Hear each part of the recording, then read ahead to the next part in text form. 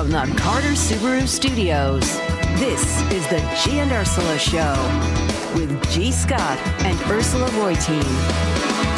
Good morning. It is Thursday, February 8th. Happy Thursday to all of you, and welcome to Angela Poe Russell, who's filling in for G today. Good morning. I'm so happy to be here with you, Ursula. I am thrilled that you're here. It's been a minute since we've had a chance to work together. I want to just say to everybody who's listening, thank you so much. I know you came in for me quite a bit while I was gone, while I was in the Philippines. Of course. And I love you for that. We wanted you to be able to be present with your family. Yeah, you know what? No it was the biggest gift. So thank you so much for that. Okay, we're going to do a deep dive into all the interesting stories of the day. Coming up at 9:30 after Heather's newscast, what do you think of a year of free community college? And I know before even one text comes in, there are going to be people who say, it's not free. Okay, but let's just go with... Let's go with it. Yeah, we'll go with that, okay? It could become a reality, and we'll tell you why. Text us on our Muckleshoot Casino Resort text line, 888-973-5476, 888-973 Cairo. And hey, if you're not already on our G and Ursula Show Facebook page, we've posted a couple of really fun things, and people are weighing in. Yesterday, Angela, we asked folks, where can you get the best pizza? Oh, do you have a favorite, by the way? Oh, okay. This is too much pressure because I love pizza. Give me a few minutes because I love pizza is my jam. You can come back, but a lot of people were weighing in, and it's all over our G and Ursula Show Facebook page. But right now, it's time for our top stories, brought to you by Wayscar Ford Isuzu in Auburn. And I hate to start with the bad news, but you are soon going to be paying up to 20% more to insure your car here in Washington. That's going to be the second biggest increase in car insurance premiums in the country for 2024. Why? Well, the number of serious car crashes are apparently going up each year. And, well, basically, it costs more to repair that damage. Aaron Van Tool with the State Office of the Insurance Commissioner tells King 5 News, it could be worse. The good news is they're not as bad as some places in the country.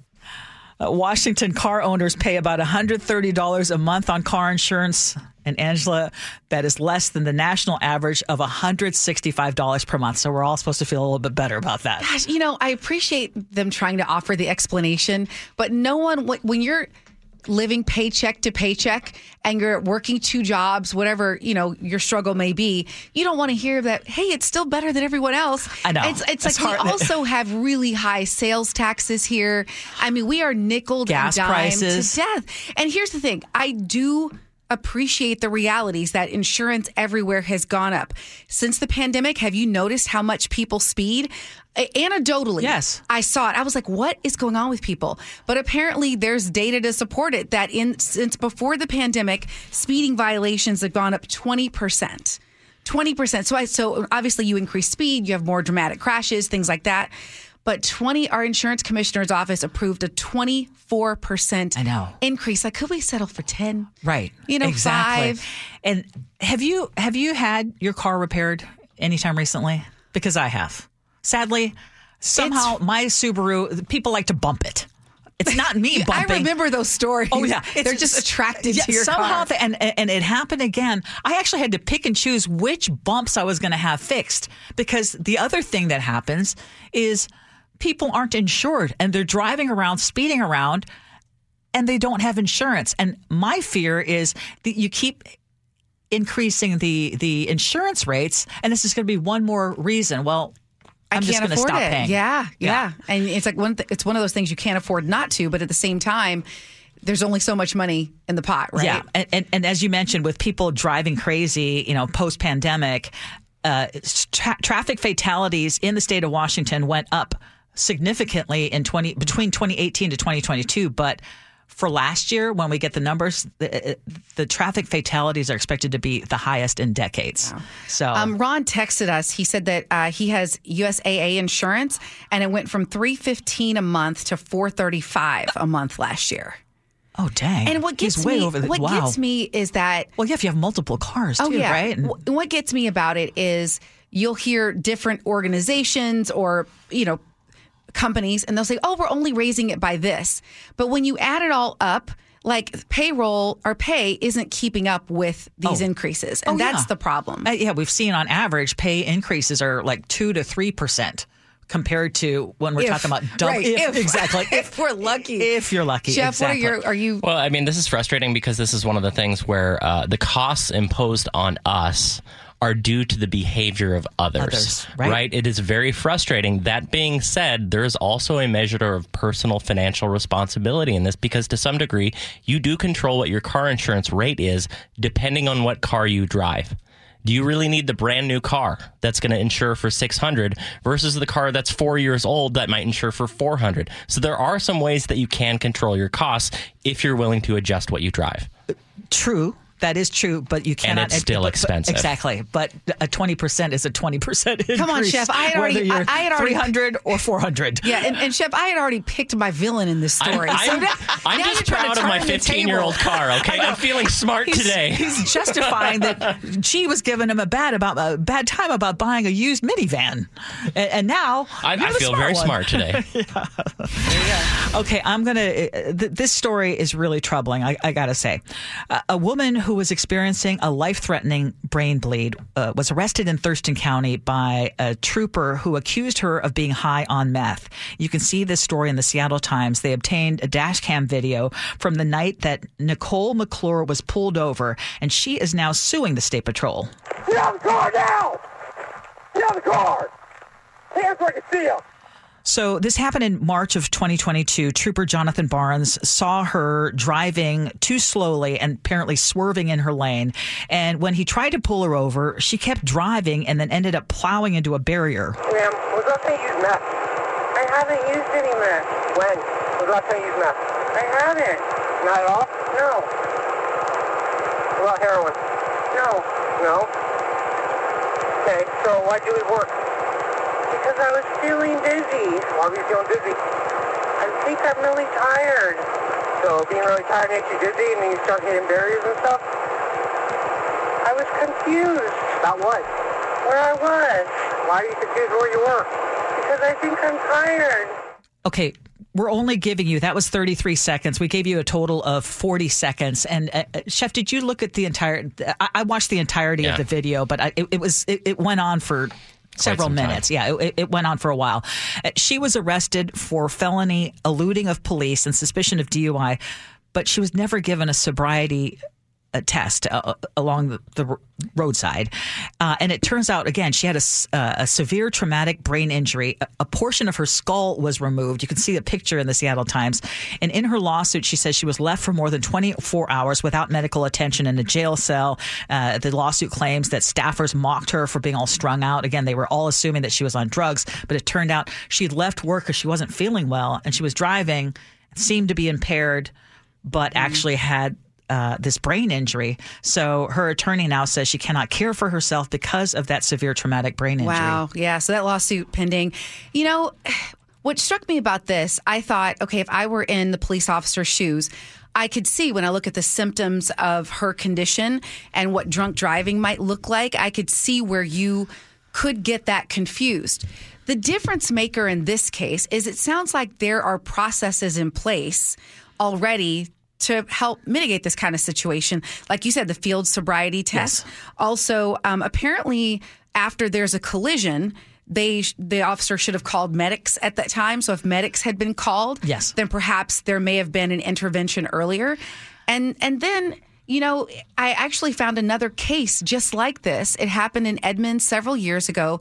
Very similar situation. So it seems like there's enough history to be able to help guide and move us forward in a better way. Yeah, what I didn't understand in watching the video is how he went straight to, where's the meth? You know, when was the last time you took meth? When there was no sobriety test, there was no, it was based on the fact that she didn't stop and bumped into, or, you know, plowed into the barrier.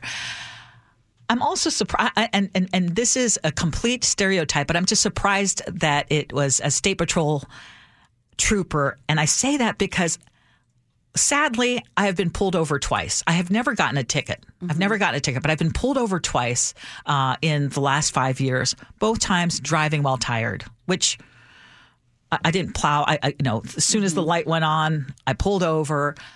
The troopers were very kind. I think that what I want, and what I saw in this video, there was no de-escalation. And always talk about those de-escalation techniques. He went straight into, what was the meth? What was the questioning? You've got to check out the dash cam video, which again, would this lawsuit be possible without the video, right? Which I think is very telling. Yeah, and the fact that it was discovered that she actually had this medical issue. Exactly. And apparently there's a form that I guess that the officers are supposed to fill out after this said. Sorry, let me start over. There's a form that they're supposed to fill out after these kind of arrest reports, and they crossed out the section that talked about the medical questions. Yes. So there are processes in place to prevent something like this, and I'm hoping we can learn from it. Yes, absolutely.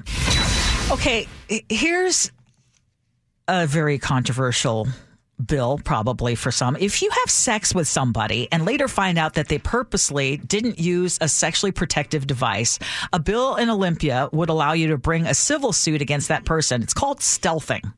And I don't know how common this is, but apparently it's enough to bring it up in Olympia. So this bill, 1958, HB 1958, has now passed the House with a bipartisan vote, actually, and it moves on to the Senate. And unlike similar bills in other states, this one would expand beyond condoms. It would include dental dams, spermicides, cervical caps, and any other barrier meant to prevent pregnancy and the spread of sexually transmitted diseases. And if you violate this, you could pay up to $5,000 per offense.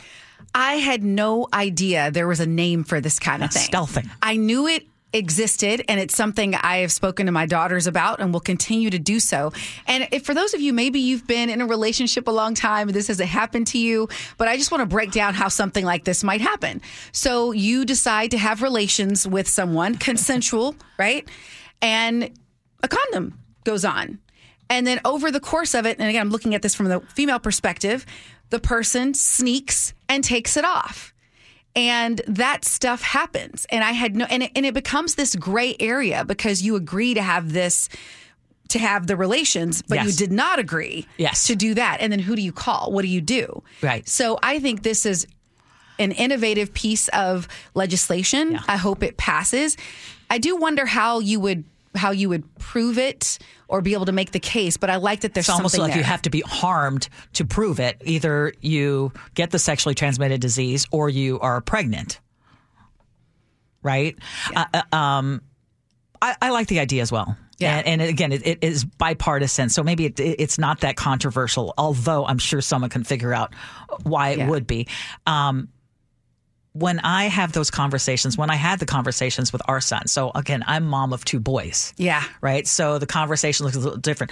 I would tell them flat out, if you are, I'm just going to assume, when you get into a serious relationship, and I hope that's when it is that you choose to get intimate with somebody, assume that the person you were with is not using birth control, and assume that you have to protect yourself against potential diseases. Mm-hmm. It has to be your responsibility. Don't leave it to somebody else. You are responsible. And if you're not responsible, then be ready to either take care of a child until they're 18 years old or deal with a sexually transmitted disease. Yeah. I'm glad you're having those discussions. And I just feel like many times, because of the nature of things, this is kind of hard to talk about on the radio. I'm trying to use different words. Oh, I don't. It's just it's human nature. It can be really difficult, but depending on what is going on, it can be really difficult to see when someone does something sneaky like that. It can be really difficult to see. Yeah. So I'm glad that they're doing this. Yeah, I'm curious, like how often I feel like the intent of this is actually to make folks aware that this is not an acceptable thing to do that has potential legal consequences. But if you look around the world, there's countries like Germany, the UK, Sweden that actually have criminal penalties for cases like this, Canada as well. But the number of prosecutions that have happened is like under 6 for all of those countries. It's extremely rare to have a prosecution happen. So as a guy, I'm not particularly worried about, someone slapping a fraudulent charge on me. However, having a law in place like this, I believe, opens up a conversation both amongst young men and young women about what acceptable sexual behavior looks like, including consent of birth control.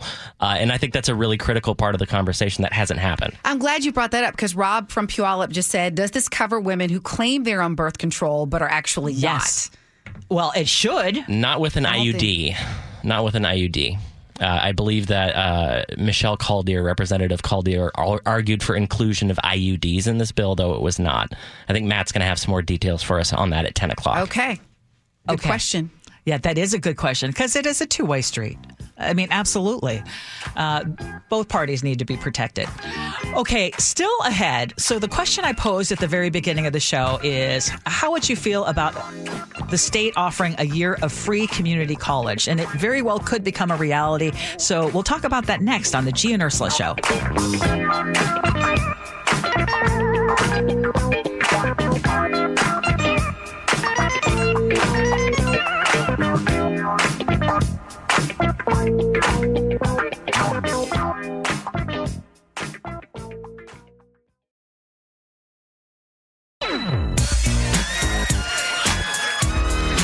Welcome back to the G and Ursula Show. It is a Thursday morning. It's February 8th. G is off today. Angela Poe Russell is in. And this is going to hit close to home for you because one of your kids is about ready to go to college. Oh, yeah. How are you months feeling away? about that, it depends on the day. Some days I'm like, get out.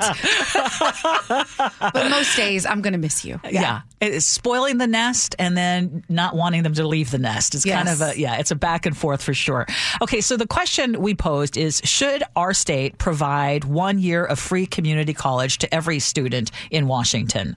And right now, the lawmakers in Olympia are considering the Washington 13 free guarantee, which would mean your 13th year, or essentially 45 credits of tuition, would be free at community or technical colleges. And this would be for any student. You don't have to be a certain financial level. Right. However, you have to do a couple of things. One, you would have to have graduated from high school. So, okay, that's a given.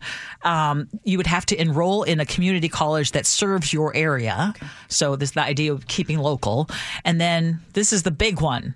You have to fill out the FAFSA student financial aid form and then get decent grades. The FAFSA is a big thing. Oh, the FAFSA is annoying. It's all annoying. It's time consuming. It is time. Apparently, we don't. People in Washington fill it out at lower rates than other parts of the country. The lowest rate. The lowest rate. Right. Yeah, apparently, as of this fall, this is in the Everett Herald. As of this fall, about 52% of high school graduates in our state have completed the FAFSA. And as recently as 2022, we ranked 49th among all states in terms of low completion rate. Yeah, I love this idea for so many reasons. We know Seattle has had the Seattle Promise, a similar program for those who reside in the city for a while, and it's been super successful. What I like about it is, have you seen how much college costs these days? That would be a yes. And so if you could have a more affordable experience starting off, then I think that it bodes well for just not having to come out with debt. The other piece of it, how many of you, did you know what you wanted to do when you first graduated from high school? And so why spend all of this money when you're not even sure what you want to do? It gives you that extra time, right? And what I also love about this bill, I mean, correct me if I'm wrong, Chef or Ursula, but it applies to technical schools too. Yes. So whether you want to go down the 4-year degree route or if you want to learn some kind of skill, it's for both. And I think that's awesome. So a couple of things. You make great points. Now, for our boys, we would have loved it if they would have chosen to go to community college, but they didn't. They chose to go. They wanted that it was important to have that 4-year college experience. I don't know what your daughter is thinking. Oh, she wants now. to get out of here. Yeah. She wants to get out of here and go. And getting out of here means a lot more money. It does mean a lot more money. And honestly, do you remember Susie Orman? Oh, yeah. Okay. She always says that Financial with guru. kids, they need some skin in the game. So Yes. even if as parents, we pay for some of it. I worked in college. I worked at Me the too. store. I worked in the restaurant. I worked Yes. everywhere. So I I had to think pay it's tuition. important for them to have some skin in the game. So, someone from 206 said free college is not free. Taxpayers have to pay for that. That is true. But isn't this a good investment? If we say, hey, we don't, if we want our economy to thrive, then education or learning a skill, the best way to do that.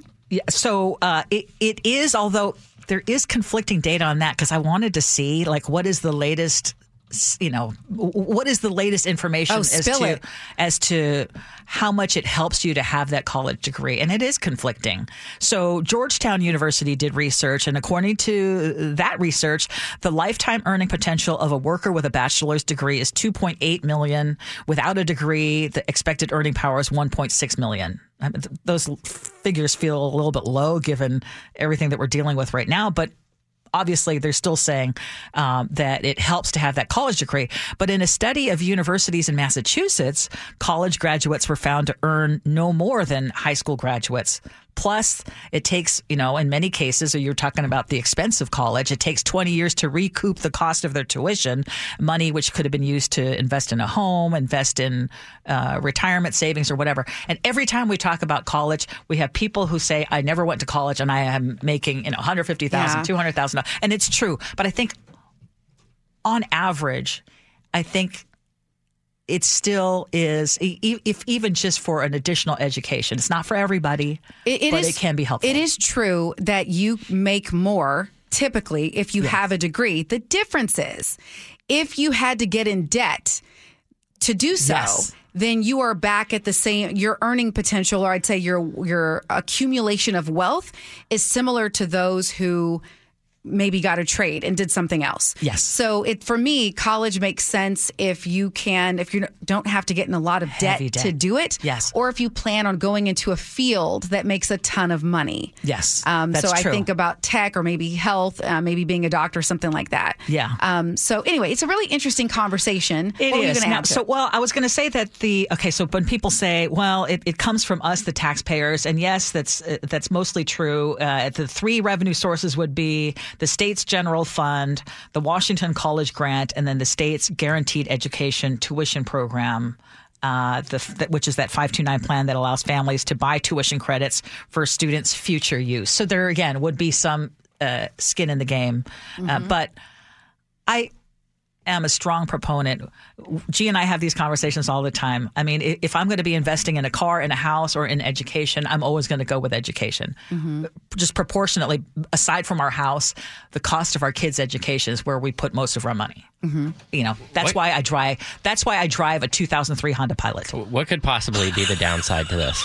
I'm trying to figure out what the downside of this is. Offering students free college for 1 year. I think for some people, it's why do I had to pay? I think it's that argument. Why should I pay for someone else's college when I had to pay for my own? Okay, well, today's students are paying, 80% more than you paid back in your day. So your 4 years of school are costing the equivalent of 1.5 years of school today. Kids are still paying for their education. And if lawmakers aren't going to do anything about tuition at the state level, they darn well better do it at the community college level, because that's the only option that family have to reduce their cost is community college. Great point. Okay, I need to ask, though, why do you think we are the worst when it comes to filling out the FAFSA? Is it because we just don't need the money? I find that a little misleading, because 52% of us are filling out the FAFSA when we graduate high school, but only 50% of us are going to college. So, I mean, I understand there's a push to get every high school student to do it. You want to do it whether or not, because even if you get turned down, or, if you don't qualify, you've got that, and you've at least tried, because sometimes you'll be surprised. It's a simple qualifier for other things, too. Well, let me ask you this. When on the FAFSA, do they consider your home value? I believe. Because here's the deal. What some of these colleges expect you to do, and it's been said, they want you to pull from your equity to help pay for school. So I guess my point is, if folks here aren't filling it out, it could be because we do have really high property values here. If you own a home, it's going to look like you're really rich. It's going to look like you're really rich. Yeah. And so I'm just wondering if that could be part of it in terms of why we're at the bottom on filling it out. Either that or we're just lazy. Yeah, you know who'll know?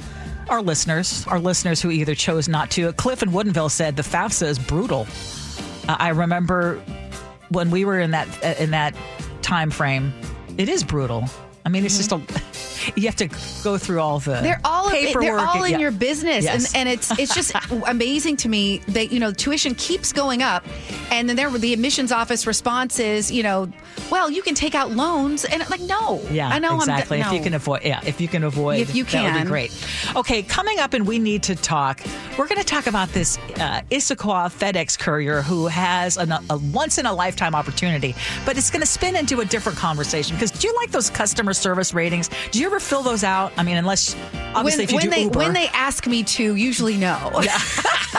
Okay, we'll talk about that next on the G and Ursula Show.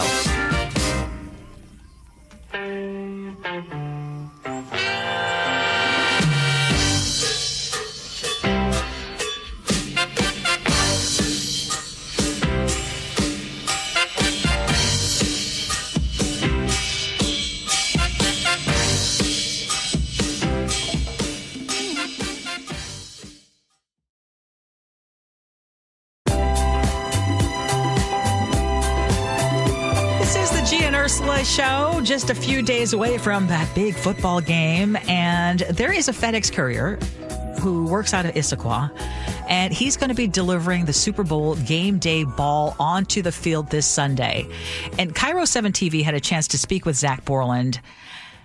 You want to know how he won this? Apparently, his customers love him. He got excellent reviews, and that's why he is heading to Vegas. Borland has never been to the Super Bowl and is hoping to not fumble the delivery of that game ball. They're asking me to go to Vegas and take this ball onto the field. It's just like, okay, that's cool. I'm just a simple little courier here, but all right. He could soon become America's most popular courier, unless you're in the San Francisco Bay Area. No, I'm not rooting for the 49ers. Okay, first of all, brilliant marketing, FedEx. I mean, how many times are we going to say FedEx? So that's brilliant marketing. But Chef was bringing this up this morning, and it's a great question. Do you do those customer reviews, like when you're asked, rate this, rate that? When I'm asked, no. But I do Google reviews. So if I'm blown away by some type of service, I love going online and giving a review. But when people who I've interacted with for 5 seconds are like, hey, just so you know, if you take this survey and do this for me, then I will. Yeah. And it's not, and I get it. Like, I want to help out, but when it doesn't come from that genuine place where we really interacted much, it's much more difficult to do. Yes. What about you? Are you a survey person? Do you jump online and the place I do the surveys is when I know that someone has gone, first of all, above and beyond, or someone helps me, or someone makes me feel like they really appreciate our relationship. Mm-hmm. And one place, and I get it. No one goes into a bank except me. I still go into a bank. We've already established. Yeah, exactly. And there's someone who has helped me when I had to transfer money to my mom every month. And I did in a bank. They would tell me, you're going to end up getting a survey. And it really helps me out if you fill it out. And yeah, of course I would do that. Mm-hmm. Because I know if their income is dependent on these surveys, and anything below excellent service is something seen as very negative and hurts them, then I'll do it. But I know, Chef, that you hate this whole customer I don't like it. I mean, having worked in restaurants and seeing how reviews work of businesses, I can only fathom how this would operate on an individual level. And let's be clear, we have the opportunity to review everyone in a customer service position, from our FedEx driver, like to the Wendy's clerk at the drive-thru, to the lady at CVS or Bartell's. And the amount of power that this gives consumers over people in customer service positions, I think is really gross. Because let's be clear about how reviews operate. You two are extraordinarily kind women. The vast majority of people are average. And when they have a terrible experience, they're posting a review, but nobody, largely speaking, is going online every time they have a superlative experience with someone. So what you get is people anonymously dumping on those in a customer service position in a way that a manager has no ability to fact check whatsoever. My raise, my career is based on the anonymous reviews of customers. Like, that is crazy to me. See, now I think that is poor business practice, because you have to understand the way reviews work. And you know that if people are posting anonymously, if it's just this one random thing, if it's a one-off, I don't think you give a lot of credence to that. If it's a theme that this is happening over and over again, and it's involving one particular person, I think that actually is a valuable tool. I think I understand that it can be abused, but I mean, you said that Angela and I are extraordinarily kind, but I know that if you got really upset and were treated poorly, I'm going to guess that you would not hesitate to write a bad review. I've written the bad one before. Yes. One? Yeah. Yeah, just one. Yeah. I have one too. And and you know what my motivation was? I was trying to warn other people. Like, it really wasn't from that place of trying to make someone look bad or get in trouble. Yeah. It really was about harm, being done. And it was, organization. So that was, but yeah, I generally try to err on the side of giving people the benefit of the doubt. If it is bad service, maybe they're having a bad day and this is a one-off. I think it's interesting because someone it was Sue in Woodinville. She said these reviews are used for the employees' reviews, and when they don't get any, it can be used against them. Is this true? Of course it is. It's a substitute for good management, because good management requires that you actually pay attention to what your employees are doing. You know what they do, you see how they interact, and you judge them accordingly. But if you're hands off in a corporate office and you're deciding which employee is going to get a raise or who should be considered for a supervisor position, what feedback are you using? Reviews. Yeah, that part would be, I would blame not the review system, but more the company policy, if that's the only thing that you're using. And maybe like what you said earlier, maybe it's a tool. It's one tool. It can't be the whole of how you're judged as an employee. Yes, exactly. It should be just used as a tool. It can't be the only thing. By the way, I know everyone's giggling, and I feel like I don't know what everyone's giggling about. 206 just sent in a note. By the way, just received a Cairo radio survey, which says it might take 20 minutes. Okay, and then I'm laughing because the last few days, since Monday, I have been harping about, please leave us a review if you listen to our podcast. So if you miss any part, if you missed this whole conversation or you missed our last segment, subscribe to our podcast. And I've been telling everybody, and leave a review. It helps us out. You're careful what you ask for. Oh, I know. Exactly. I'm going to leave a good review because I listen to the podcast all the time. Please do. And it's not you can't do it everywhere. It's not on the Cairo Radio app, but if you do Spotify or iTunes or Stitcher, that's the one, right? I've yet to check out Stitcher. You can leave a review. Okay, still ahead, we've got Matt Markovich joining us. Every time he comes in and talks about some bill in Olympia, we get all heated about that. So we're going to try to clarify a few things about the lewd law. And then we're also going to be talking, Kate Stone's going to join us, and she's going to be talking about this proposal to allow cities and counties to raise property taxes without voter approval. You're going to have to stick around for that. This is the G and Ursula Show.